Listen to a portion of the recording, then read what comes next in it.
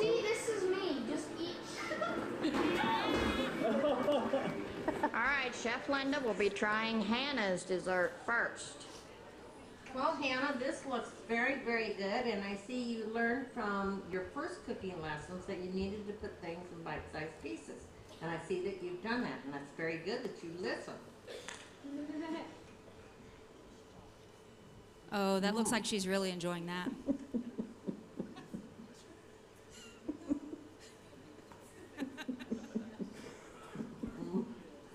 Oh, she's being a good grandma. She's acting like it's good. Looks like Chef Linda is enjoying it so much. Oh, man. Had that post-Thanksgiving meal nap.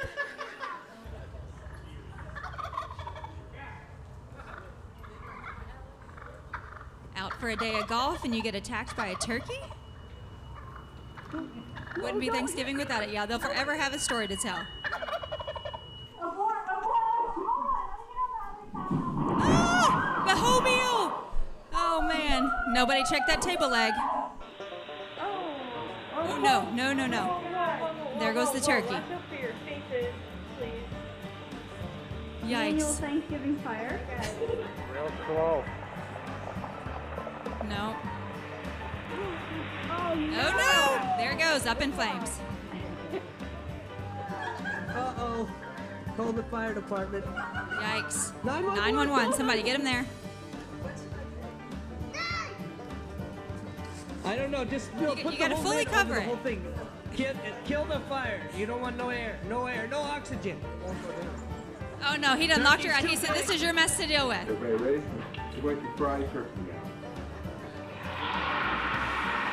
Look, it's coming. You can hear it. Oh, no.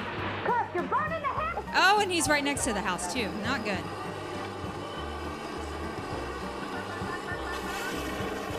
Here we go again. All these fried turkey incidents. Oh, the tank is right there. Yikes. That scares me. Holy moly. Oh, no, she's fanning the flames. She's making it worse. Fanning the flames here.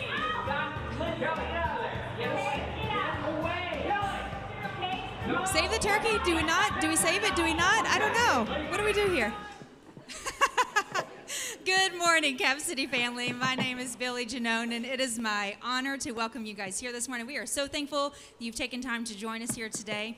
If this is your first time visiting with us, we would love for you to grab a red Connect card out of the seat back in front of you. Fill that out. You can turn it into someone on the greeting team or at our welcome center on your way out. We just want to connect with you, say thanks for coming, we're glad you're here, and just provide you any information that you may have about Cap City. So we are kind of making that transition from Thanksgiving to Christmas. And with that, our Oasis group is having their Christmas luncheon. It is coming up this Thursday. That's going to be from 12 p.m. to 3 p.m. in the Family Life Center downstairs. This is for our boomer builder generation, or if anybody wants to identify as one that day, come join in on the fun and the goodies, then that's fine too. But the ladies are planning a special dinner, and so they would love for you guys to pre-register for that so they have a number to kind of prepare for. So if you can register on either the Church Center app, or you can go to our website, capcity.info, look under the upcoming events, and it'll be there for you to register. So did anybody's Thanksgiving look like this? You know, maybe you don't want to raise your hand, right? Maybe you burnt the turkey, maybe you burnt the dessert, or maybe you got this bite in your mouth, like the lady, the grandmother, you know, she did such a good job pretending that it was okay and she loved it. And we see these kind of videos and we just want to laugh out loud and we want to kind of be judgy and all that kind of stuff. And at the same time though, like for someone who's hosted Thanksgiving dinner and we've worked so hard for it all day, and then it's just ruined. And I feel compassion for that person. I just want to fix it. I want to say, hey, what can we salvage? You know, maybe I can run to the store real quick and pick up a last-minute pie or whatever.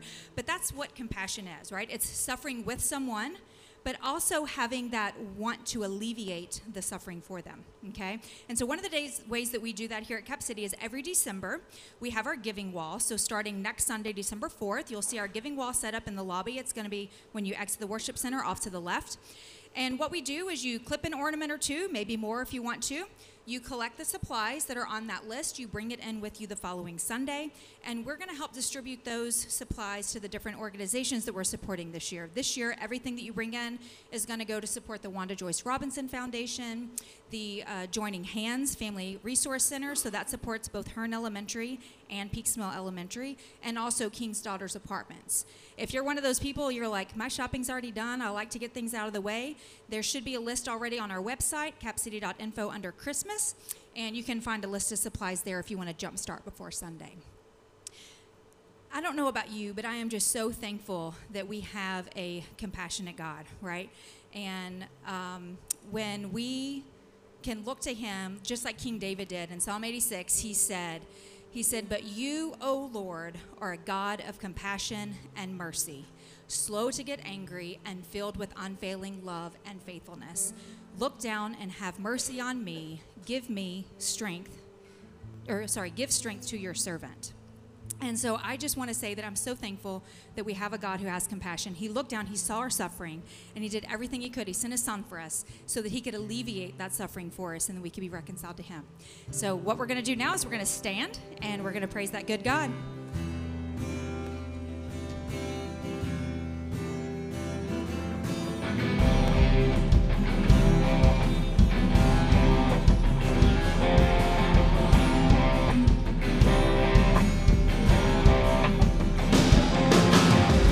Can't count the times I've called your name some broken night, and you showed up and patched me up. You do every time. I get amnesia, forget, then you keep coming around. Yeah, ain't no way you'll ever let me down. Good God Almighty, I hope you'll find me praising your name no matter what comes. 'Cause I know where I'd be without your mercy. So I keep praising your name at the top of my lungs. Tell me, is he good? He's good. Tell me, is he kind? He's God. He is good God Almighty. You say your love goes on forever, that mercy never stops. So why would I assume you'd be somebody that you're not? Like sun in the morning, know you're gonna be there every day. So what on earth could make me be afraid? Good God Almighty, yeah, I hope you'll find me praising your name no matter what comes. 'Cause I know where I'd be without your mercy. So I keep praising your name at the top of my lungs. Tell me, is he good?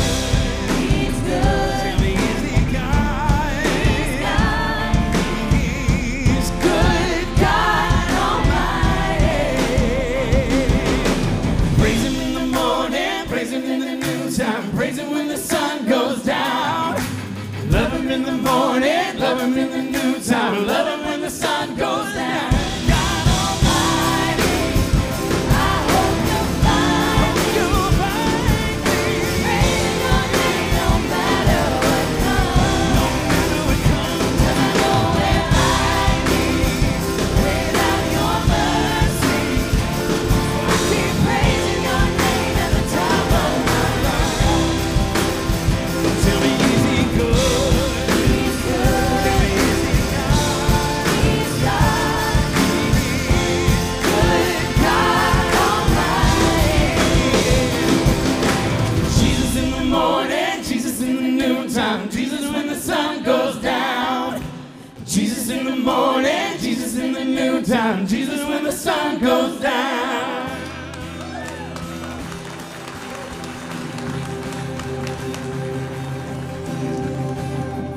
At all times, even in the midst of a storm, I raise a hallelujah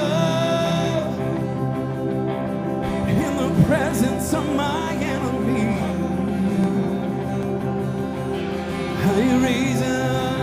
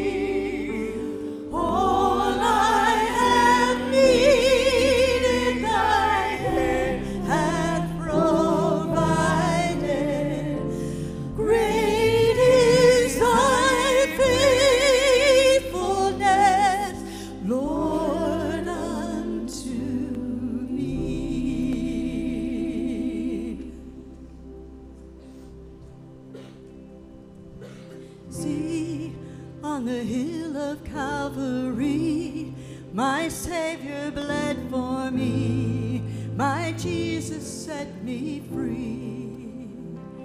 Oh, look at the wounds that give me life, grace flowing from his side, no greater sacrifice. Tell us what he's done. What he's done, what he's done. All the glory and the honor to the Son. My sins are forgiven, my future is heaven. I praise God for what he's done.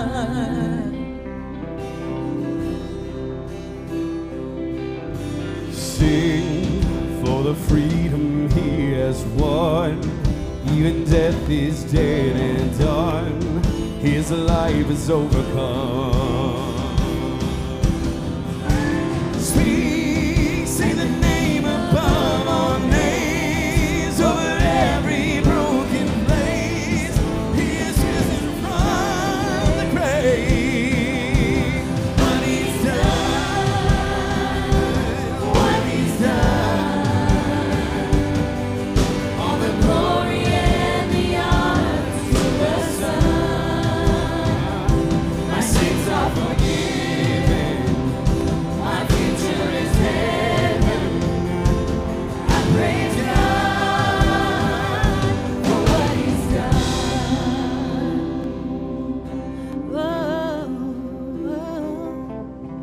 Now on a throne of majesty, the Father's will complete. He reigns in victory. Oh, sing hallelujah to the King. He is worthy to receive all the worship we can bring. What he's done, what he's done. All the glory and the honor to the Son. My sins are forgiven, my future is heaven. I praise God for what he's done. What he's done, what he's done, yeah. All the glory and the honor to the Son. My sins are forgiven, my future is heaven. I praise God for what he's done. I praise God for what he's done. Praise God for what he has done, what he's done for each of our lives. Why don't you guys have a seat? Let's watch this.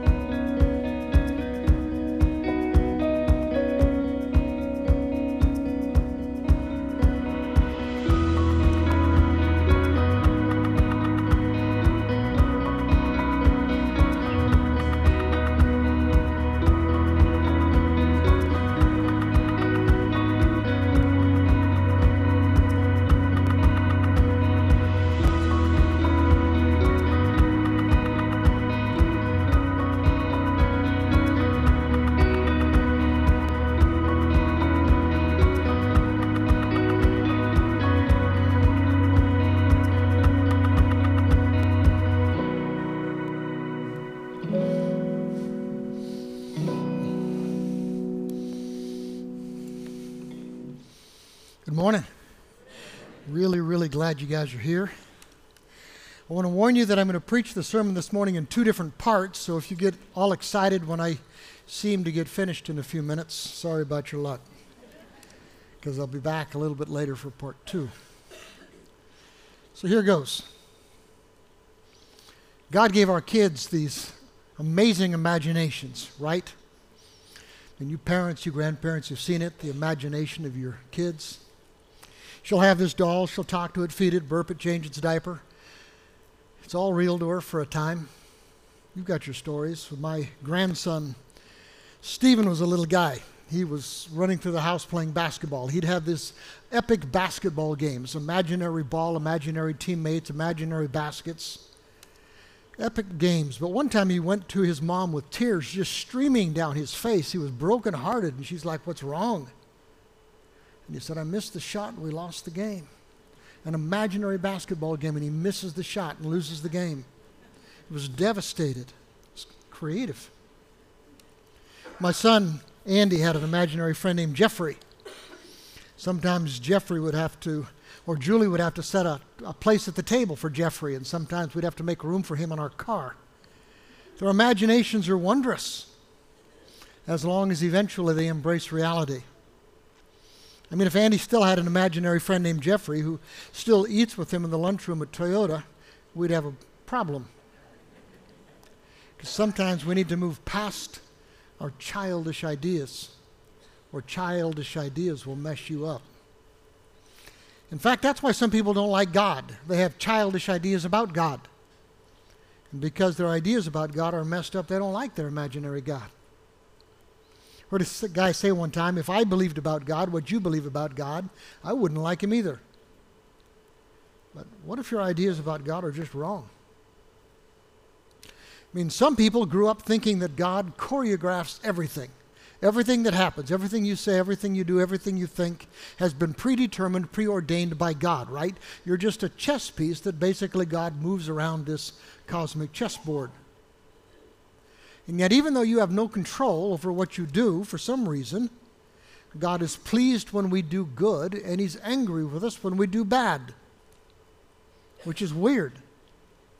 Why would God get emotional about Lego bricks that are just doing what He tells them to do? Well, if that's your idea of God, I don't like Him either. Other guys, other people, they think that God gives them some free will, but He's pretty unreasonable, right? After all, God gives us all of these desires, we think. And then He gets mad at us when we follow our hearts. Well, God, you made me this way, right? You gave me these feelings, and now you're calling these feelings sin. You made me the way I am, and now you get mad when I follow my heart. And if your idea of God is that simplistic and that flawed, I don't like your God either. Bottom line, guys, the emotions of God, the passions of God, confuse us. In fact, the whole idea that a transcendent, eternal, big G God would have any feelings at all about almost infinitely small, almost infinitely insignificant creatures like us by comparison, it's mind-blowing. Whole idea that little old me can make big G God mad makes Him seem kind of weak, doesn't it? The idea that God gives me the ability to make free choices and then gets annoyed when I choose what He doesn't want me to choose seems capricious or fickle, doesn't it? I mean, our emotions make us weak. Love makes us vulnerable. Anger makes us mean. So how could a perfectly holy, perfectly self-sufficient God actually feel love or anger? So some of the philosophers back in Jesus' day were really smart guys. They figured out that if the God was actually going to be God-like, He would have to be passionless, no feelings, apathetic. Just logic, kind of like the cosmic Spock. After all, if God is emotional, He'd be weak. If I can make God mad, I kind of have power over Him. I own Him. If I can make God happy, maybe I can manipulate Him. If God needs my approval, my affirmation, if God needs my worship, if God feeds on my praise, then He's kind of a wussy God. If this God gets in a tizzy because I don't stroke His ego, they figured, He couldn't be much of a God. Now, what's interesting to me is that their perfect man mirrored their perfect God. Perfect man would be Spock-like too. No passions, no emotions, just logic. One guy I read said that their wise man was passionless, pitiless, and perfect. He wouldn't cause you pain, but he wouldn't feel your pain either. He wouldn't feel your hurt because emotions make a man weak. Right? So the God of the Bible blew their minds because he's eternal, transcendent, all-knowing, all-powerful, perfectly holy, perfectly good, and yet passionate. Consistently passionate, compassionate, a God you can delight, a God that you can anger, a God who feels what you feel. And he doesn't just understand what you feel clinically, professionally, he feels it personally. How in the world does that work? And yet the Bible repeatedly, unequivocally describes the big G God as passionate, compassionate, capable of both mind-bending love and terrifying yet righteous wrath, which, by the way, is not the opposite of love. The opposite of love is not wrath. The opposite of love is apathy. I don't care because you don't matter. If you're not capable of wrath, you're not capable of love either, right? Anyway, the Bible repeatedly, unequivocally describes the big G God as a compassionate God, which means literally God feels your pain. Feels your pain. How weird is that? And so Moses comes off the mountain, Mount Sinai, with these 10 commandments. And before he can speak, God makes his presence known somehow. It says the Lord passed in front of Moses, and God called out, Yahweh, I am the I am. I'm the Lord, the God of compassion and mercy. Slow to anger, but I can get angry. Filled with unfailing love and faithfulness. I lavish unfailing love to 1,000 generations. I forgive iniquity, rebellion, and sin, but I don't excuse the guilty. Because a loving God cannot turn a blind eye towards sin, just like a loving parent can't turn a blind eye toward willful disobedience, right? And the Israelites got it. They got it. In fact, they kind of turned it into a mantra. Here's King David, Psalm 86. We looked at it earlier in the service. He says, you, O Lord, are a God of compassion. You're a God of compassion, go figure, and mercy. Not just big and powerful, but compassion. You're slow to get angry, but you can. But you're filled with unfailing love and faithfulness. And that mantra, that refrain repeats itself over and over and over again in the Psalms, the prophets. In fact, Jonah, one of the prophets, remember Jonah? Guy got swallowed by a big fish. Remember how Jonah did not want to go preach to the Ninevites because he hated them. And he was afraid that if he preached to them that they might actually repent and God wouldn't smite them. And God wanted these guys smited because he hated them, right? That's the story. So he says, didn't I say before I left home, God, that you'd do this? I hate it. That's why I ran away to Tarshish. I didn't want to go there. I knew that you're merciful. I know that you're compassionate, God, and I hate that about you. Slow to get angry, filled with unfailing love. You're eager to turn back from destroying people. Hate that about you, God says, that you'd have compassion on people I hate. Is the grace of God ever know you? You know what compassion means? We actually borrowed the word from the Latin, compassio, to suffer with, to suffer together. It's kind of like sympathy, which we stole from the Greek. Sympathos, to feel with. The problem is that we tend to anthropomorphize. That's a huge word. We anthropomorphize the compassion of God, which means we think God is like us. He's bigger maybe, but he's still kind of like us. And we're not very good at compassion, so how could he be that good at compassion, right?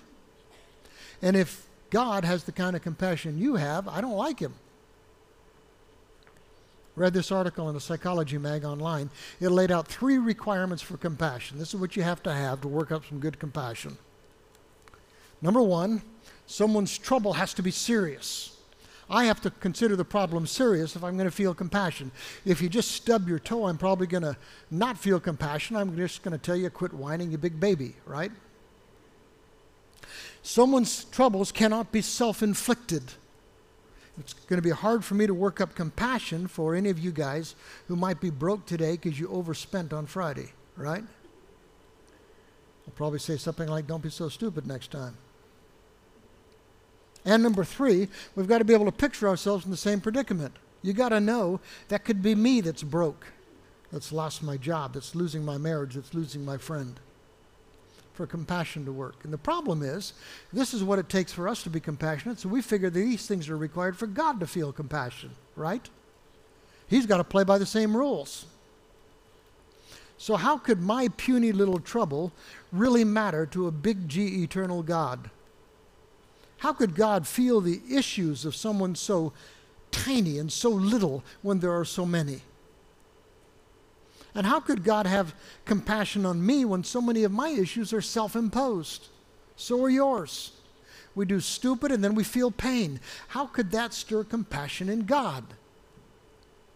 And how could an infinitely big, eternal, infinitely powerful, infinitely holy God ever imagine himself in our predicament? Except for this guy named Jesus. Because to prove that it's real, that he really does have this compassion, God steps into our world as Jesus so he can show us what God is like, so he can show us what God feels like. And over and over and over again in the Jesus stories, it says he had this compassion for us. Matthew says, this is not the right verse, by the way, I messed it up. Maybe that is the, yeah, that is the right verse. They fixed it for me. It says Jesus saw this huge crowd as he stepped from the boat, and he had compassion. He had splunknon, compassion. Weird word. We'll get back to it. He had compassion on them and healed their sick. The word splunknon, the word that's translated compassion, literally means your innards, your guts, right? Intestines, kidneys, liver, all of that stuff at the pit of your stomach. That's what it means, splunknon. It came to mean metaphorically the deep emotions that you feel in the pit of your stomach. You ever felt your stomach just churn? Or like someone maybe just punched you in the gut and it tears at you so badly? Jesus saw the crowds. He sees the sick people and it tore his heart. It wrenched his stomach. Do you think it tears at God when you are sick? Later on, when Jesus is with another crowd, he says, I feel compassion, splunknon, for these people, because they have remained with me now for 3 days and they're hungry. And I don't want to send them away hungry. Do you think God feels compassion for you when you're hungry or cold or bone tired? Do you think God feels that? Another time, Jesus looks at this crowd of people, and he says he saw the crowds and he had this splunknon on them because they were confused.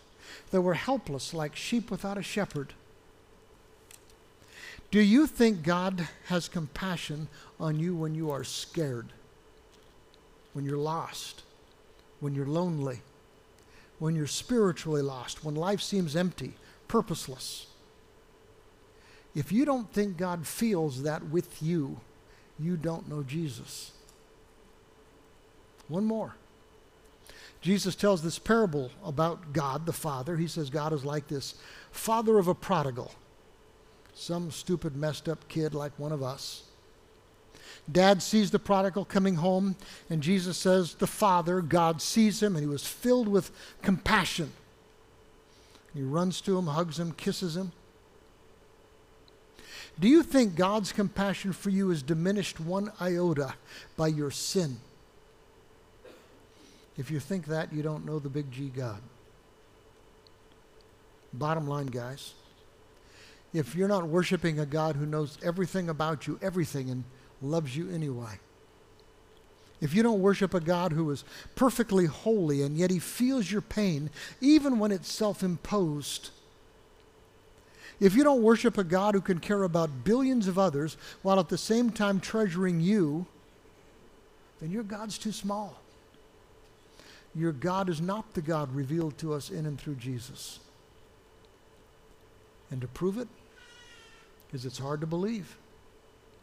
To prove it, the coup de grace, God went to the cross for you. And I'm telling you guys, he would have gone to the cross even if it was just for you. His compassion is not diminished by the too little. His compassion is not diminished by the self-inflicted. And to prove that he understands our predicament, he walked in our shoes before he took our place. How cool is that? That's part one. The compassion of God. The compassion of God. Do you get it? That God feels that for you? That he cares that much for you? We celebrate that compassion every single week here at Capital City around these tables around the room. There's a tray there. It's got some juice in it. It's got some bread in it. It represents a Jesus who died for us because he cared that much. Right next to it, there's a black offering box. In the back, it's a wooden box. That's if Jesus is your master and Capital City is your home, that's where we Jesus followers give our first part back to God. Next to it's a white bucket called a generous bucket. If you've got $1 or $2 you want to drop in there. Every dollar that goes in there we use for compassion, just to love on people who are hurting in the name of Christ. Let's pray together. Father, for your compassion for us, we are just so grateful. And we celebrate that right now around this table. What more vivid proof could you have ever given us that you love us this deeply and feel for us this deeply? Thank you, Jesus. In the name of Christ we pray. Amen. Welcome.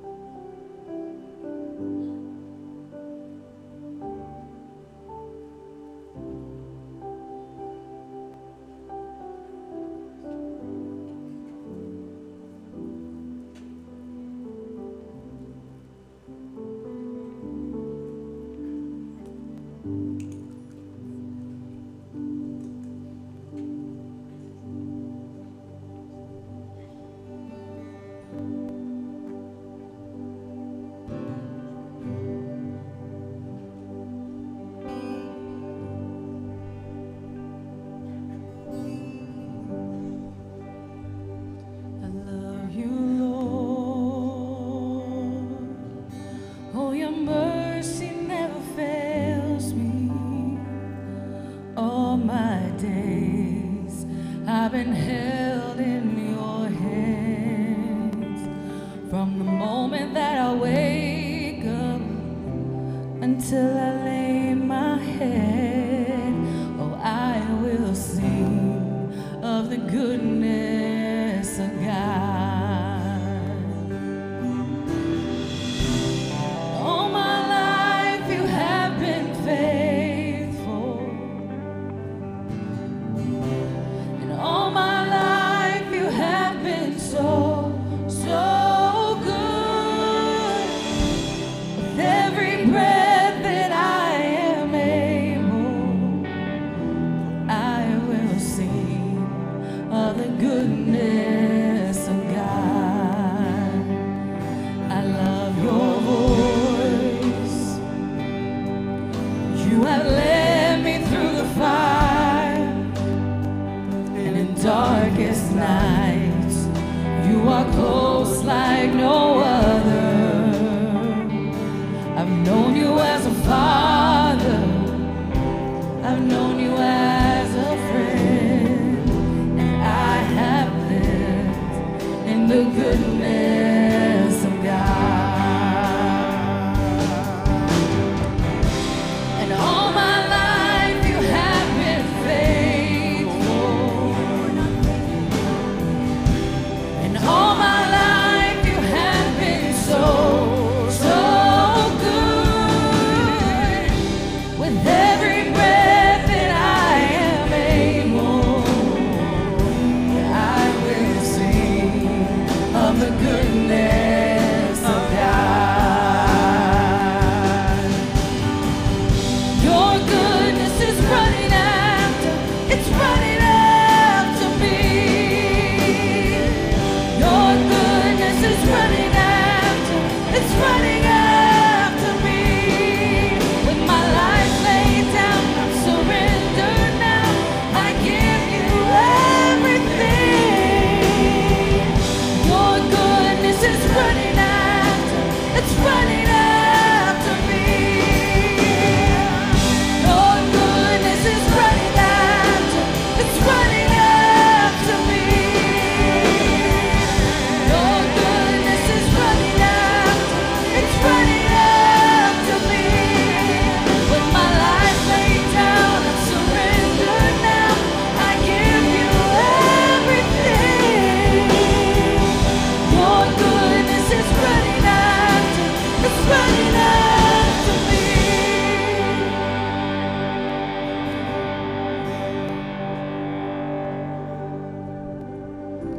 And all my life you have been faithful, and all my life you have been so, so good. With every breath that I am able, I'm gonna sing of the goodness of God.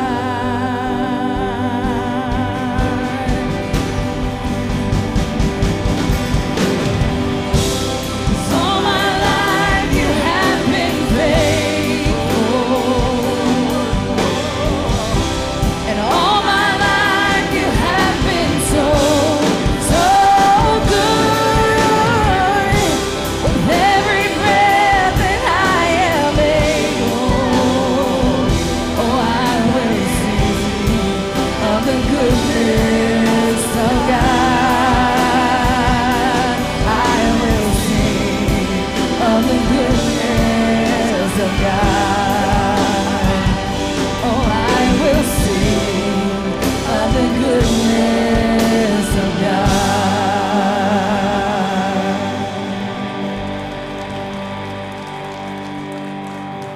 You are so good.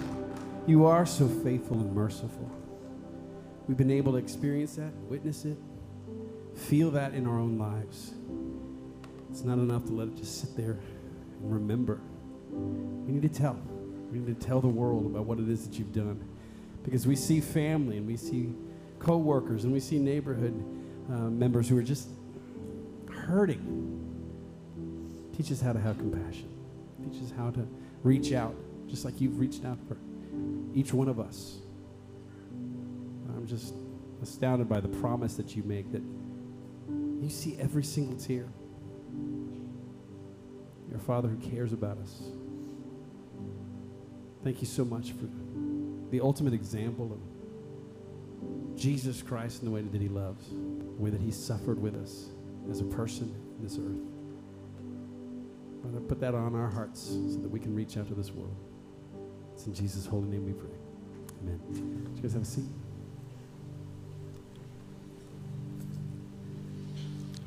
Part 2. Part 1 was hard to believe that the Almighty God actually feels your pain. It's hard for us to imagine. Part 2 is hard to do. This is the tougher part for most of us. See, sometimes emotions are dangerous, aren't they? If you let yourself feel, you can also let yourself get hurt. C.S. Lewis put it like this. He said, to love at all is to be vulnerable. If you love anything, your heart will certainly be wrung, possibly be broken. If you want to make sure to keep your heart intact, you've got to give your heart to no one, not even to an animal. So you've got to wrap it carefully around with hobbies and luxuries and avoid entanglements. Lock up your heart safe in the casket or the coffin of your selfishness. But in that casket, safe, dark, motionless, airless, it's going to change. Your heart will not be broken. It'll actually become unbreakable, impenetrable, irredeemable. He says the alternative to tragedy, or at least the risk of tragedy, is damnation. The only place outside heaven where you can be safe from all of the dangers and the perturbations of love is hell. So, some people harden their hearts to protect themselves. Maybe some of you guys. You feel little compassion because compassion opens you up to pain. I mean, if I don't care about you, and I don't care about what you think, and I don't care about what you say, then you can't hurt me, right? The more you care, the more vulnerable you are. So sometimes we just try hard to stop caring, right? Sometimes we get pretty good at it. And we become monsters.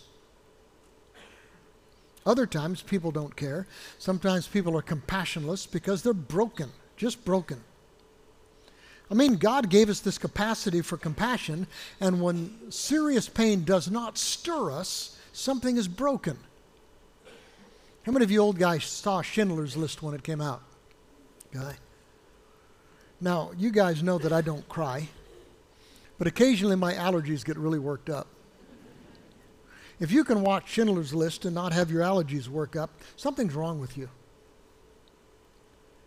I remember that I was in a theater in Ashland, Kentucky, and also in the theater at the time were a bunch of high school kids who laughed through the film at the horror and the degradation of the Holocaust. They were broken. Something was broken in them, and some of my tears were for them. Some people are so broken they actually enjoy hurting other people. They enjoy causing pain. Bullies, sadists, psychopaths, sociopaths, all matters of degree, right? Something's subhuman about their hearts. Now, guys, I know that there are some times when it is necessary to cause pain. And there are times when it's okay to cause pain. The right reason. You know, if you have a claw that you want to use on your grandkid's belly, that is a good reason to cause a little bit of pain. But to seriously cause some person's humiliation or degradation or pain because you enjoy it, because you get your jollies out of that, something is broken in you, right? And occasionally, there are times when someone who through no fault of their own, their compassion compass is just broken. Someone very close to me, we think, suffered from fetal alcohol syndrome. If you're not familiar with that, basically when he was a fetus, his mother drank way too much. Sometimes when that happens, it messes the kid up. He struggled to understand right and wrong. He struggled to feel anything when he did anything wrong, whenever he hurt somebody. And his brokenness broke our hearts. Because God created us in His image. He created us to see what He sees and to feel what He feels. He created us to feel compassion because He is a God of compassion. And you are the most human when you are the most in His image. I mean, animals are capable of some compassion, I guess, but not like God, not like you. Cat's going to play with its food, right, before killing it and eating it. Yesterday I was working in the shop. Our cat comes wandering into the shop with a mouse wiggling in its mouth, right? Sat down so we could enjoy the spectacle and then ate it, right? Aren't you glad cats are little? I found an article in USA Today that says your cat may want to kill you, study says. I think they're onto something. I'm glad cats are little. Alethea has this little dust mop she calls a dog. She thinks it's cute, but it's not, all right? The little demon took out after one of our chickens some time back, and it came back with its mouth all bloody, proud of itself. But it's a dog, and that's what dogs do. That's what animals do. When I was a kid, I used to move irrigation pipe for a neighbor. Massive field, hundreds of sheep grazing in the field where I was working. Occasionally, I'd come across a sheep that was dead. Sometimes its eyes would be missing, because that's where the buzzards would start. Sometimes there'd be blood that had flowed out of the eye socket because the buzzards would start eating before the sheep was dead. They're gruesome critters, but they're animals, right? They're just doing what animals do. We're not animals, are we? Image of God, guys. Although sometimes you wonder, like when we stripped Jesus naked, nailed Him to a cross, and put Him in a public place, as public as possible, at eye level, so everybody walking by could enjoy the torture of this Messiah wannabe, they thought. Compassion is image of God stuff, guys. All compassion is image of God stuff. But not all compassion is God-honoring. Some people think it is. It's not. A lot of people, actually. Because I'm a pastor, I've been to a lot of funerals, I suppose. And I've been to a lot of funerals of those who are not Jesus followers. And I cannot tell you how many times I've heard people reason something like this. He was not a Jesus follower, I know, but he was a good guy. A really good guy. Got to count for something if there's a heaven. I mean, if He'd give you the shirt off His back. As if rudimentary compassion will earn you a ticket to heaven, even if you have spent your life dissing Jesus. Listen, guys, I don't care who you are. You have this capacity for compassion because you were created in the image of God. But not all compassion is intended to be God-honoring. Sometimes people show all this compassion not to honor God, not to honor those that God loves, but to bring honor on themselves. You ever seen people who show off their compassion? Have you ever watched people who do compassion so other people would notice, so other people would honor them? Vern Huber, he's our connections minister. He's not a nice guy, right? He's way older than me, way older. But he does this self-righteous honor stuff all the time. He'll always try to beat me to the door to hold it open for a lady to show that he is more thoughtful, more compassionate, more humble than I am. Which is ridiculous, because everybody knows that I am way more thoughtful, way more compassionate, way more humble than he is, which is why I always try to beat him to the door. And I think there are some who are impressed by our selfless compassion, although I doubt that God is impressed with Vern. I hope that I have God fooled. Do you ever act like you're compassionate so you can impress somebody? Is that God-honoring, do you think? Some people are selfishly compassionate because compassion can actually feel good physiologically. Did you know that? It can feel good to be compassionate. God made us that way, which is cool. But some people are compassionate because they like the high. They like the feeling of it. One article I read put it like this. It says that there's a warm glow that's a very real physiological phenomenon. In fact, researchers used functional magnetic resonance imaging to look at the effect of compassion on the brain. They found increased activity in the ventral striatum, I don't know if I'd pronounce that right, during acts of voluntary giving. That's the region of the brain associated with reward One of the areas that bursts into life when you're under the influence of addictive stimulants like cocaine.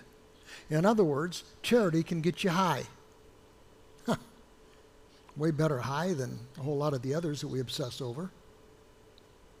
But it's still about self, not God. Still about self, not those that God loves. And some people think that the more sappy you are, the more compassionate you are. Not always.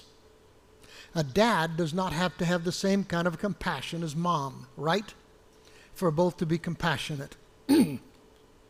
Recently, my grandson Caden was at the house. He's 5. And he skinned his knee, which can be pretty tragic when you're 5. Well, when he skinned his knee, Monica wasn't there, Mom.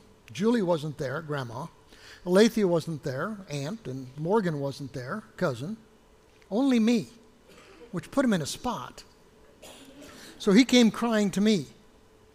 Well, because Monica wasn't there, and Julie wasn't there, and Alethea wasn't there, and Morgan wasn't there, we went into the bathroom, and I dug out a Band-Aid, and I tended his terrible wound, which I couldn't quite see. He had to point out where to put the Band-Aid.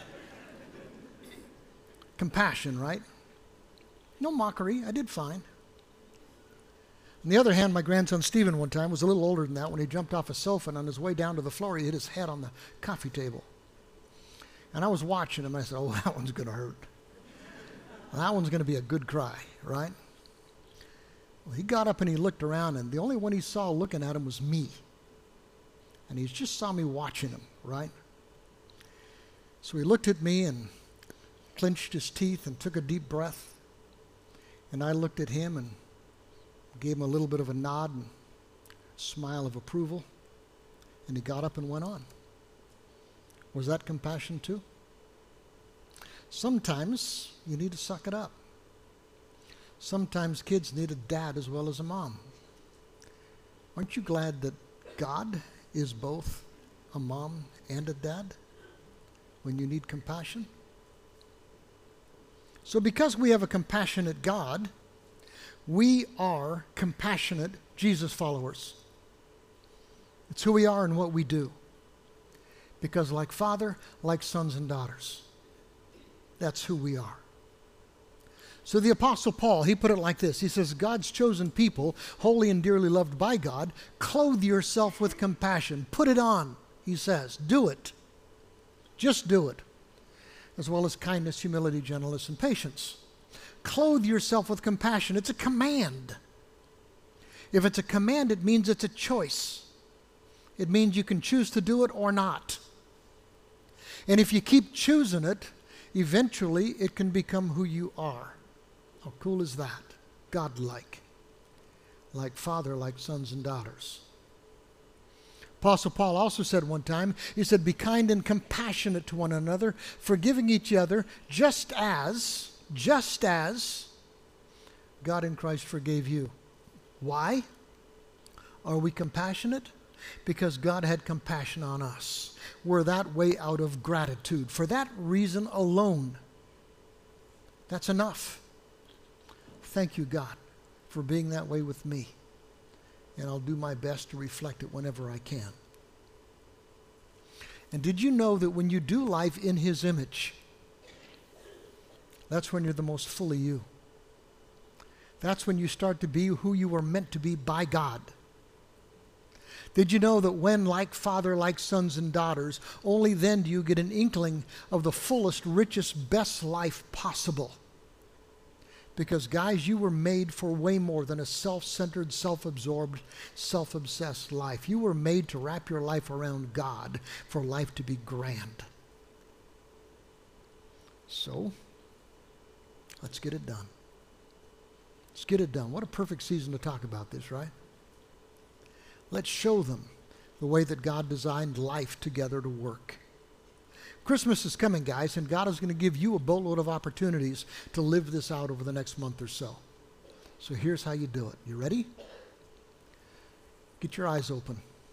Keep your eyes open. It's so easy to get wrapped up in yourself that you never slow down and notice what's going on beneath the skin of the people around you. It's so easy to get wrapped up in yourself and your own issues that you don't notice people around you that are hurting. Compassion requires that you can keep your eyes open, and that is something you can choose to do. Look around. Number 2, don't just keep your eyes open. If possible, try to understand what they're going through. I mean, one guy said that compassion is the sometime fatal capacity for feeling what it's like to live under someone else's skin. Don't just look at them with your eyes. If you can, try to see life through their eyes. It'll make a difference, guys. And then here's the key. This is the big part. If you can, do something. Do something. Compassion is not complete until it's active. It's not enough simply to notice pain. It's not enough even just to feel someone's pain. A God-honoring compassion moves us to try to do something about someone else's pain. Listen, guys, it seems to me that if God has given us the ability and the opportunity to make a difference in someone's life, it is never someone else's job. Now, in fact, I'd suggest if you go out into the foyer, you'll see a bunch of these little nudges cards. Cards that we put together just so if you see someone else who might be hurting a little bit, give them a card. Just say, we're thinking about you. Maybe put a little gift card on the inside. Just say, just trying to love on you. Someone cares. Pick up some of those cards. Use them during this season. Might be kind of fun. Guys, we serve a compassionate God. Let's be a compassionate people. You buy that? Let's pray together. Father, your compassion for us just staggers our minds. It's hard for us to grasp. Even though that we are so often persnickety and unlovable. And then you ask us to mirror that. And that's hard. But it is something we can choose. Give us the courage to be children of God. We love you dearly. In the name of Christ we pray. Amen. Guys, if you want to talk a little bit about Jesus, you want to talk about Capital City Christian Church, I'm going to hang out down here after the service. Be glad to talk to you. We've got an elder praying for you in the prayer room in the back. Slip back there and talk to them. Love to talk with you. Glad you're here. I hope you felt the presence of God while you're here. Hope you come back. But for now, go away.